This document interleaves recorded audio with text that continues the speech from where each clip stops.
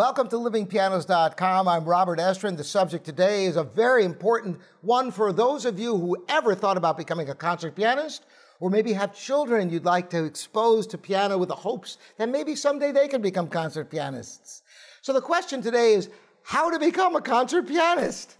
Well, there are many, many things involved with this, and one of the first things I've got to say, and I don't want to disappoint any of you out there, but starting young is really important. It can set the foundation and passageways in the brain and all sorts of things that really are helpful.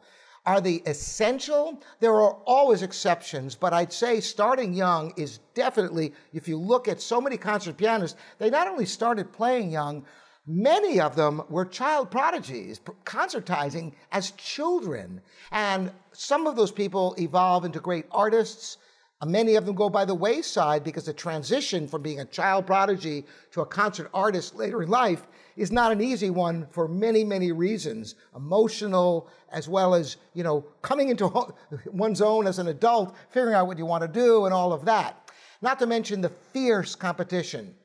So what other things are important? Well, I got to say also, some of it is just inborn. You've got to have the DNA because there's so many different facets of intelligence and physiology that come into play to be a concert pianist. To be able to amass scores in your head, the dexterity to be able to play, with your fingers, complex passages, to be able to hear things acutely. There are things that are, the coordination of the eyes and the hands, so many aspects that obviously somebody who's born with these natural skill sets is going to have a much easier time. I can tell you from years of teaching, there's a dramatic difference in how different people learn. And some people learn much more quickly. Yet, interestingly, because there are so many different facets involved in playing the piano, some people have tremendous gifts in some areas and not others. For example, somebody might have perfect pitch, but be rhythmically disabled, where the simplest counting to a metronome might be just totally elude them, have to work 10 times harder at rhythm than at somebody else. Or it could be the other way around. There are so many aspects to playing the piano.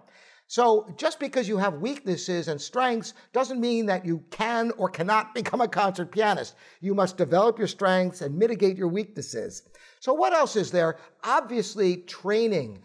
Great training from a young age is ideal.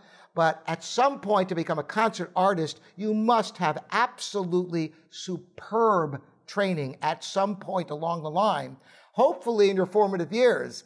Because if you have poor training and you're playing sloppily and you're, already an adult, being able to unlearn and relearn proper piano technique and musicianship is a daunting task that few people will endure that kind of intensive work to relearn something that's been ingrained for years and years and years. Also, of vital importance is exposure to music. You have to live it and breathe it and hear it, go to concerts, listen to recordings. If you're in a family of musicians, of course, you're surrounded by it, and that's great. But there are some people who, they just, for some reason, just take to the piano, and they're the only ones in their family. So every single thing I'm saying here, by the way, I want you to just realize that there are exceptions to every one of these things I'm saying, because there's not a cookie-cutter way to become a concert pianist. All right? So don't get discouraged if you don't, check all these boxes and you have hopes for yourself to become a concert artist. Now, there's also the commitment involved. You have to have an unwavering commitment to become a concert artist. If it's something you kind of want to do and you think, oh, well, let's see what happens. Maybe I'll give up if I don't get it by the time I'm such and such an age. That's not really a recipe for success in any field, much less the piano, which is so highly competitive. Speaking of being competitive, how about competitions as an avenue? Well, competitions are one of the few ways to get noticed and recognized for your achievements in the piano. But today there are more fine pianists out there than you can even imagine. So many more than have ever been around in the world.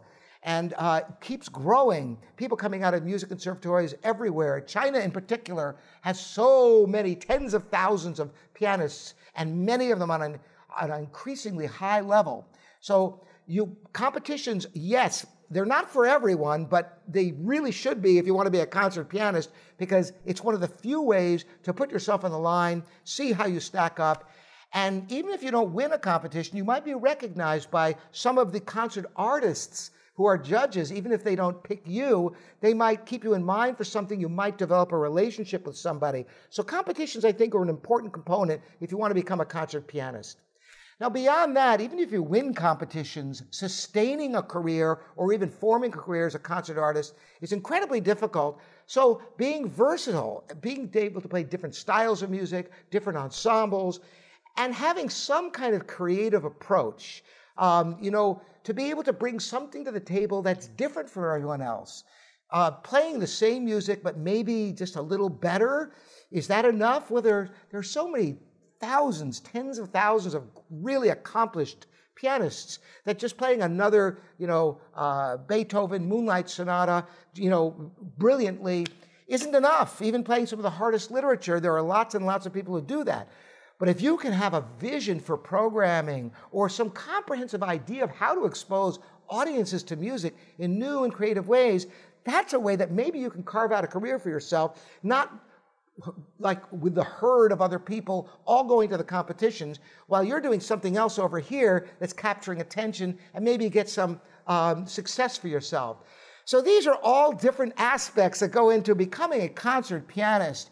And if it's something that you really have a passion for and you're willing to be versatile and creative in your approach, you can make a life in piano. And you can develop your playing to a concert level if you have the aptitude, the willingness, and the training to make it happen.